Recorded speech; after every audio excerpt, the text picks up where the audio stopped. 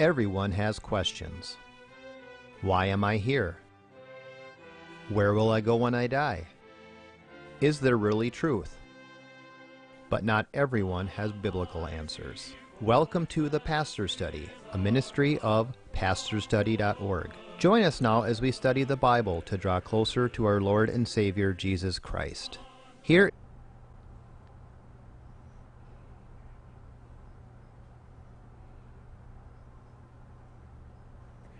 Welcome to the Pastor Study, everybody. I'm Pastor Tom Brock, and this is Professor Teresa Collette, Professor of Law at the University of St. Thomas. And welcome, Teresa. I'm delighted to be here. This is a very important topic today. If you would have told me when I was little that the President of the United States would be promoting homosexual marriage, I would have said you're crazy.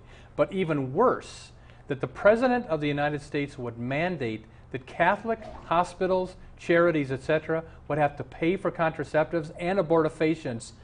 I mean, this is it doesn't seem to be bothering people. It should bother you tremendously if you're a Christian who believes in freedom of religion, that the president is forcing people now to pay for contraceptives. So, Teresa Collette, welcome. And it seems to me, what troubles me is people don't seem to care. And all that we care about as we think about how to vote for president is the economy. Well, doesn't it matter that we're killing babies and that some are promoting homosexual marriage? How do you respond to this? I actually think that people care far more than you know. Okay. The Chick-fil-A response, Yes. Evidence that ordinary Americans stand with us on protection of religious liberty and freedom of speech, independent of the views. So I think it's more, if you will, a mirage created by the media that refuse Which to is cover. left of center. Absolutely, and they refuse to cover the response that the average American has to the idea that you should have Mother Angelica handing out condoms. Mm-hmm. Nobody thinks that should be mandated by law. Mm-hmm. So I think you'll be pleased when So we see. what exactly, actually the president's giving the Catholic Church a year to implement this, am I right? But he hasn't gone back at all on requiring the Catholic institutions to provide contraceptives, has he? No, and that's one of the things that's a great myth being promoted out there is, of course, after the church immediately reacted, and it's not just Catholics, not only are they requiring coverage of non-abortifacient contraception, but they're actually requiring sterilization be covered and that abortion-inducing drugs be covered. So there are other Christian hospitals that are saying, we don't want any part of this. We're not going to be a part of this. But President Obama, with Kathleen Sebelius, head of Secretary of the Department of Health and Human Services. They're just not budging on this. Well, he, of course, gave this great speech, which is exactly that, a speech saying, well, we're going to compromise, and Catholic universities or religious universities or institutions won't actually have to fund this. Their insurer will give it free to the people that are covered. Well, of course, one of two things is true about that. Either it's a lie, and so the religious institutions will pay more to set a broken arm or to remove an appendix, which will go to covering contraception costs, even though there won't be a line item for abortion-inducing drugs, sterilizations, and contraception. Or, in which case, it's just not true. It's an accounting trick. Yeah. Or in the alternative, it really is true, and so people who have no problem with it will be paying for the protection of conscience for those of us who have religious qualms with abortion-inducing drugs. And that's a problem under the Establishment Clause. So either way, his solution is no solution. But setting that aside, Pastor Brock, not only did he propose a non-solution, but it wasn't followed by the Secretary of the Department of Health and Human Services. It's very radically pro-abortion. Unbelievably so for someone who calls herself a Catholic. Yeah. And yet her regulation, which came out after the president's speech, had none of this. And so when you read in the papers that the bishops or that church leaders are not, trying to meet the president halfway, the simple fact is he gave a pretty speech, but there was no change in the administration's position. If that regulation goes into effect, as it has for private employers, then every employer is going to have to fund abortion-inducing drugs. And that's not just a problem for Catholics. No. I was going to say, let's say that you are you're not a Catholic, let's say you're a Baptist woman. Absolutely. And you are running a small business. There's no exception at all for you. You have to pay for any kind of birth control, am I right? That's correct. And in fact, we have an example of that up in Denver. There's a company called Hercules Tire, and it's a small manufacturing company that is led by evangelical Christians who, after the HHS mandate went into effect, said, we're not going to cooperate with this, and filed a lawsuit. Now, they won in court, but what did the city of Denver do? That company had been so generous in trying to help the poor and other people who in need in the city of Denver that they'd gotten an award from the city as leaders in charity. The city of Denver said, well, if you're not willing to fund abortion and you're going to fight this, we're going to take that award away. Oh, come on. Well, it's And like, did they take it away? They did. Oh, give me a break. Unbelievable. Do you mean abortion or contraceptive? They are abortion-inducing drugs. Okay. Ella, that's required under this. Much as the President and Secretary Sebelius would like us to believe to the contrary, these are abortion-inducing drugs. Tell me, there are contraceptives that are not abortion-producing. Tell me the ones that are abortion-producing. Well, clearly Ella is one of them. Okay. And there are some types of what are called the day-after drugs that are abortion-inducing. And the difference, of course, is whether or not the hormonal component of these drugs acts to keep the sperm and the egg from uniting, or whether the sperm and the egg already unite, have created that embryonic person, that tiny little person, to quote Dr. Seuss, a person's a person no matter how small, that tiny little person, and then keeping them from attaching to the womb or the uterus so that it can be fed and nurtured. Okay. Or whether it simply creates a situation where that union can't occur. Very different, very Okay. different. All right. Well, when we talk about the fight now for religious liberty, which again, this is new in American history, that we've had a president and an administration forcing this that's kind of thing.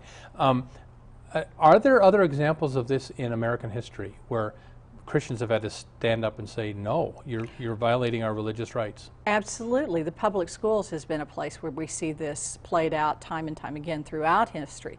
But some of the U.S. Supreme Court precedents deal with issues like whether or not members of religious faiths who believe that saluting the flag is idolatry, are they required to say the Pledge of Allegiance? And initially the Supreme Court said, well, public schools can pretty much mandate whatever they require of students. But then within 3 years, they reversed course and said, well, no, if it's a religious objection, those students ought to have the right to opt out, which is where we get sort of this exemption for religious-based objections. We've seen it with sadly, some states in the early 1900s were so anti-Catholic that they wanted to punish parents who would send their children to parochial schools. And we have an opinion from the United States Supreme Court saying, well, no, you can't do that. So it's been a long debate within our country. What are the limits of religious activity? What I think is new is to have a president who repeatedly refers to freedom of religion as freedom of worship. Those two are very different.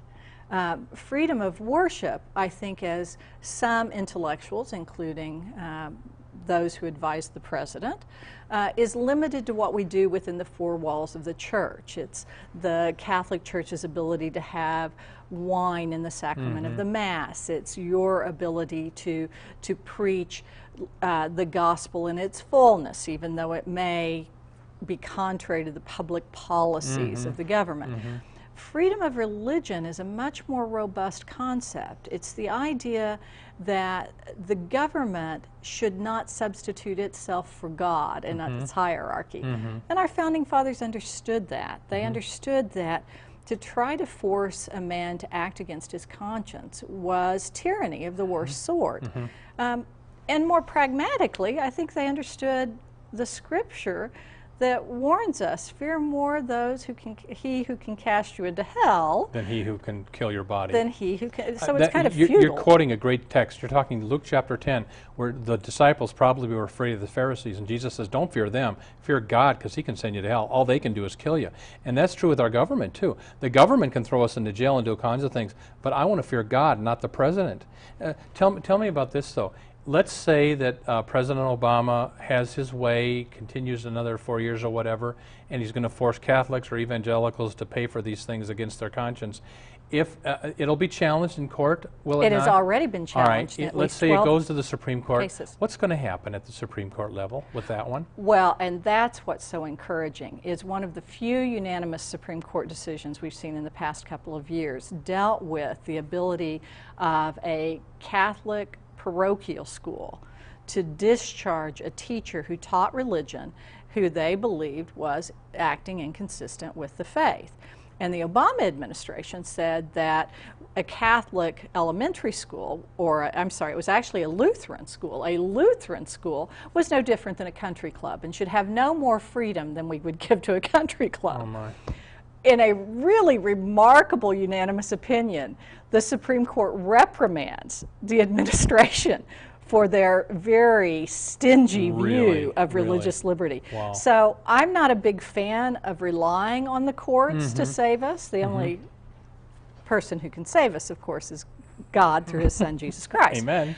But separate from that, I'm not even a fan of relying on them politically to save us, because as citizens, we are free and equal citizens, and we have a right to demand that our government respect the First Amendment. And all right, so I'm in total agreement that the government has no right to tell you as a Catholic you got to pay for contraceptives, be you a institution or an individual running a business. I don't like that for me either, and so let me quickly ask you a tough one though. Sure. You're a Christian Scientist and your daughter is dying and you refuse to get her medical help that could save her life. Or you've got some religious group where using cocaine as part of your religious worship. What do you do with those kinds of things? Well, I think there are two ways to approach it, and so let me separate those two examples. I think the government has an absolute obligation to protect innocent human life.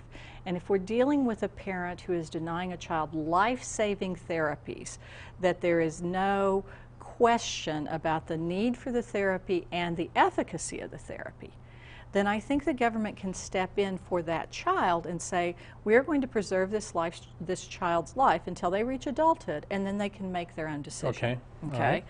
The cocaine question, we actually Peyote, saw. actually. I was about to say, we actually saw in the case where the United States Supreme Court reversed its history of giving very broad religious protection to giving a very stingy protection. And that case actually, I think, had some hard facts, but I think the court got it wrong. In that case, there were two drug enforcement officials in Oregon who were members of a Native American religion. And as part of their religious beliefs, they partook in a ceremony using peyote. There was no evidence they used it recreationally. There was no evidence they used it outside that setting. It was the same as if you had a teetotaling Catholic who took a sip of sacramental wine. Okay. Right. But because they were fired for this, the question became, were they eligible for unemployment? And the state of Oregon said, no, you violated state law by using peyote, we're free to fire you. The Supreme Court in that case said, as long as the law is neutral and generally applicable, there need not be an exception for religion. Okay. Now, why I find that so troubling, and the majority opinion was written by Justice Scalia, someone who I usually side with, at least in outcome, if not reasoning. Justice Scalia gave this example, and this is where I think he proved that his new rule was wrong.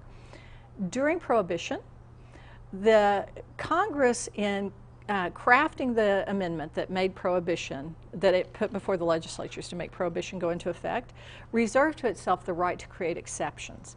And they created an exception for sacramental wine, the use and distribution of sacramental wine. That's where Christian Brothers actually got their start. But Scalia said under this new rule, if Congress chose not to do that, that it would be perfectly constitutional. I find it almost impossible to believe that our founding fathers would tolerate a government act that made it impossible for any sincere religious organization seeking to serve God, made it impossible for them to engage in their sacraments. Okay. So here's my question then. To be clear on what exactly does the First Amendment protect and what doesn't it protect? So you know the Constitution much better than me. When we talk about religious liberty, religious freedom, what is protected and what isn't? Well, that's the $5 million question. And ask 5 lawyers and you'll get 5 different opinions. And worse, ask 9 justices and you'll probably get 9 different opinions. But it's clear it protects freedom of belief. In the Jehovah's Witness cases where a child needs a blood transfusion according to the best medical evidence, the courts are not free to say, well, your belief that using whole blood products is the equivalent to eating blood, which is forbidden in the Old Testament, is crazy, and so we're going to ignore it. The courts aren't free to do that, and I'm glad to hear that. But they are free to engage, to intervene where there are actions that have adverse consequences. And that's what we're really fighting over, is when people act from a religious belief. Should the state be free to do whatever the state thinks is right, a very low standard, or should they have to show that they have an important interest that outweighs this person's ability to act on their religious beliefs? All right. And the highest standard is, do they have a compelling state interest that cannot be solved any other way than denying this person religious liberty? Okay. I think in life and death cases, we meet that highest standard. Yeah. I'm not sure in the peyote case we did. Okay. All right. Let me just say this to this morning. I was talking with a woman who's in a small group supportive. It's a secular thing. She's a Christian gal. But one of the women in her group is a lesbian and said, well, I don't know if this is the place or if I'm able to do it, but I want everybody to vote for gay marriage, etc. And the leader of the group said, well, of course this is the place for us to support you and say yes to that. And this Christian woman said nothing. And I said to her, how come the other side is always so bold and we're so quiet? And Teresa, correct me if I'm wrong, but doesn't it seem to you that in our society with these cultural battles going on, that the more radical, we'll say liberal, left of center people are so much bolder than the people that are conservative? And why is that? Well, am I right? Do you think they're bolder? I think they certainly get more press and are more, they anticipate being affirmed in many more circumstances. And sadly, they're right many times, even within our own churches. We had a young deacon studying for the priesthood this morning give just a marvelous sermon on the formation of conscience, and it's more than what you feel, that it requires study of scripture and tradition and to really take into account the view of faith and to seriously wrestle with it. And so I think part of it is a corruption of this idea of freedom of conscience, because most people think freedom of conscience, whether they go to church every Sunday or not, and you know it better than I do, Pastor, most people think freedom of conscience is, well, whatever I feel. Yeah. And God did instill that small, quiet voice that St. Paul talks about in our heart, but we can drown it out by television and media and all sorts of ways. Because I feel something doesn't mean it's right. That's right. The devil's in our feelings. That's right. As is God, though. Yes, but you just said it. You need to read the Bible to we need an objective standard outside of ourselves, or we'll believe any. I mean, pardon the language. Martin Luther called human reason the devil's whore, because you can get your human reason to justify anything. Well, I'm a lawyer. Well, there you go. But I mean, here's my example. We are going to vote on whether we're going to keep marriage, man and woman in Minnesota. Or redefine it. All right. I see those orange signs promoting gay marriage all over Minneapolis. I've seen one blue sign promoting traditional marriage. That's my point. And why is it that we're not as bold as they are? Well, in that instance, that specific example, I think part of it's funding. We're being outfunded at least 4 or 6 times to 1. Yeah. And so by who? By George Soros or whatever his name among is. others. Yeah. There was a tremendously large gift to the other side. I think it was $23 million from a Michigan. Oh, no. I think that's right. Now, Wow. I may be too bold, Zero. It may just Yeah. be 230,000. Okay. But so we've got the problem that we are husbanding our resources for those last 2 weeks. I mean, you've already seen a television ad in the Minneapolis-St. Paul television area, and we just don't have the resources. So can I just say, everybody, wherever the camera is, can I just say, if you're a Christian, would you vote for God's definition of marriage? It's one man, one woman, which means you vote yes for the marriage amendment. Means yes, we want to keep things even. Tell them what Mark Ritchie did with the wording of this thing. Well, The Secretary of State. I need to let the viewers know that I'm actually a lawyer involved in that case. Oh, you are? I represent the Republican leadership of both chambers. Okay. So, but the question before the Minnesota Supreme Court is, does the Secretary of State have the authority to change a title of a ballot measure where the legislature has said, this is what we want the people to be voting on? And so... When will they decide that? That's not clear, Will it be but before very the election? soon. Oh, no question. It's got to be in time to print what do the you think is going ballots. to happen? One of the justices during that hearing kept asking a very interesting question, which... I'm sorry, just for background, he worded it to make it kind of lean toward the other side, did he not? He did. Yes. Marriage, I believe the title was something to the effect of an amendment to define marriage, limiting it to heterosexuals or opposite-sex couples. But at the end of the day, I think the change he made in the voter ID title was far worse, Oh my. frankly. Oh my. But what the court may do, which doesn't really answer the legal question but gives a pragmatic result, is they'll just put the wording of the amendment on and they won't put titles on. So I'll be Is that good or very not? interesting. I think the question on the marriage amendment and even voter ID is very clear, and most Okay. people understand it, and they And don't we need got the to tell title. people, though, if you don't vote, it counts as a no. Absolutely. So and you got to that's- vote yes for the marriage amendment. That's Article 9 of the Minnesota Constitution, Section 1. And I actually am a fan of that idea because we ought not be changing the Constitution willy-nilly. Unless there's a reason. And so what it requires is a majority of everybody who votes in the election to vote yes. And here's what troubles me, when the more liberal people say, well, gay marriage is already against the law in Minnesota, so it's already illegal. Yeah, but have you heard of Iowa? You Well, know? have you heard of Benson versus Alverson? You and I talked about that on an earlier What broadcast. is that? That's the case that's pending right now in Hennepin County, where 3 gay couples have sued, saying that the Minnesota Constitution requires a redefinition of marriage. And the trial court threw it out. But 3 judges on the Minnesota Court of Appeals unanimously said, oh no, we think the Minnesota Constitution may require us to Oh, give me a redefine marriage. break.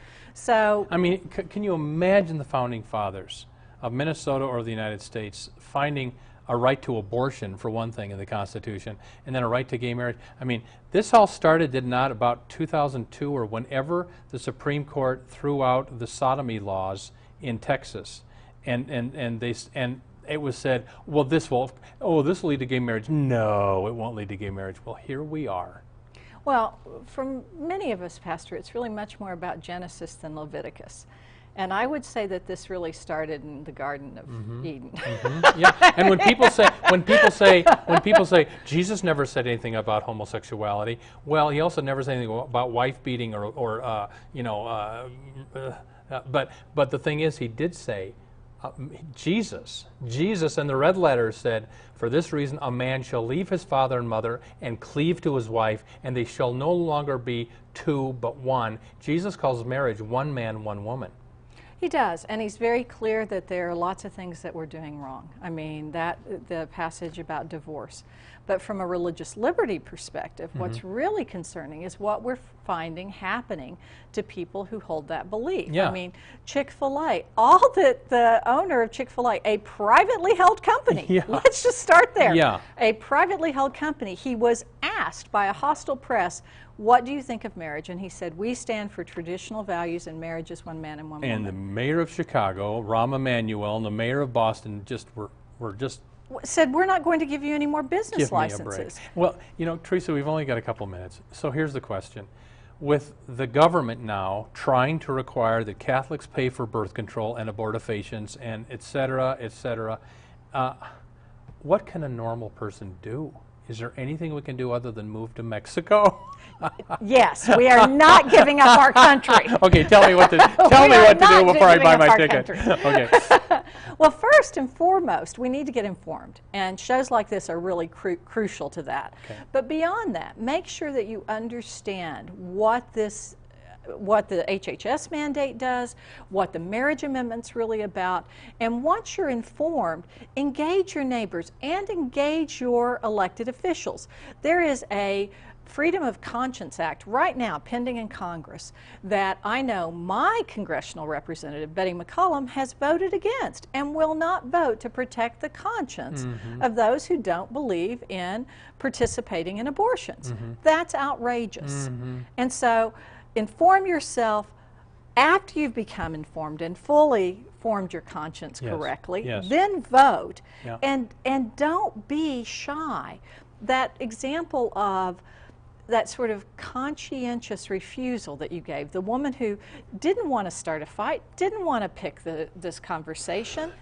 Christians have to be comfortable. We need to talk. God puts you at a point in time in a particular place to bear witness to Him. Amen. Amen. And so, and if I can just say one more thing on that, if you don't know how to vote, let's say you don't know who's pro-life, pro-traditional marriage, you go to MFC, Minnesota Family Council, mfc.org. Every election, they have the voter's guide. You can look at it on the computer, write down who's pro-life, who's pro-traditional marriage, take that piece of paper with you into the voting booth. That's one thing. And like Teresa said, stand up and be counted. And let's see, we got about 36 seconds, but thank you, Teresa. Well, the Teresa. other thing is thrift is a moral issue. Yeah. So there are lots that we should not be bankrupting our future generations. There you go. And so there are lots of reasons that people need to get informed, stay informed, and vote your conscience. And everybody, pray for America. This is not this is not the country I grew up in. I'm sorry, but this is not the country I grew up in. We need to pray for America. So everybody, when the TV show gets off, turn it off. Pray. Go to pastorstudy.org, and Teresa has a show on there. It's our website called Who Decides Marriage. Pastor Study, 2 S's, pastorstudy.org, and watch our TV shows on the internet if you like. But God bless you, Teresa Corlett, and God bless you. We'll see you next week. Thank you for watching The Pastor Study. You can watch more of our programs at pastorstudy.org. We are on the air preaching the gospel of Christ because of our generous support of you, our viewers. Would you consider supporting our ministry? You may do so at pastorstudy.org or write The Pastor Study, P.O. Box 41294, Minneapolis, Minnesota 55441. May the blessing of our one triune God, Father, Son, and Holy Spirit be with you today and always.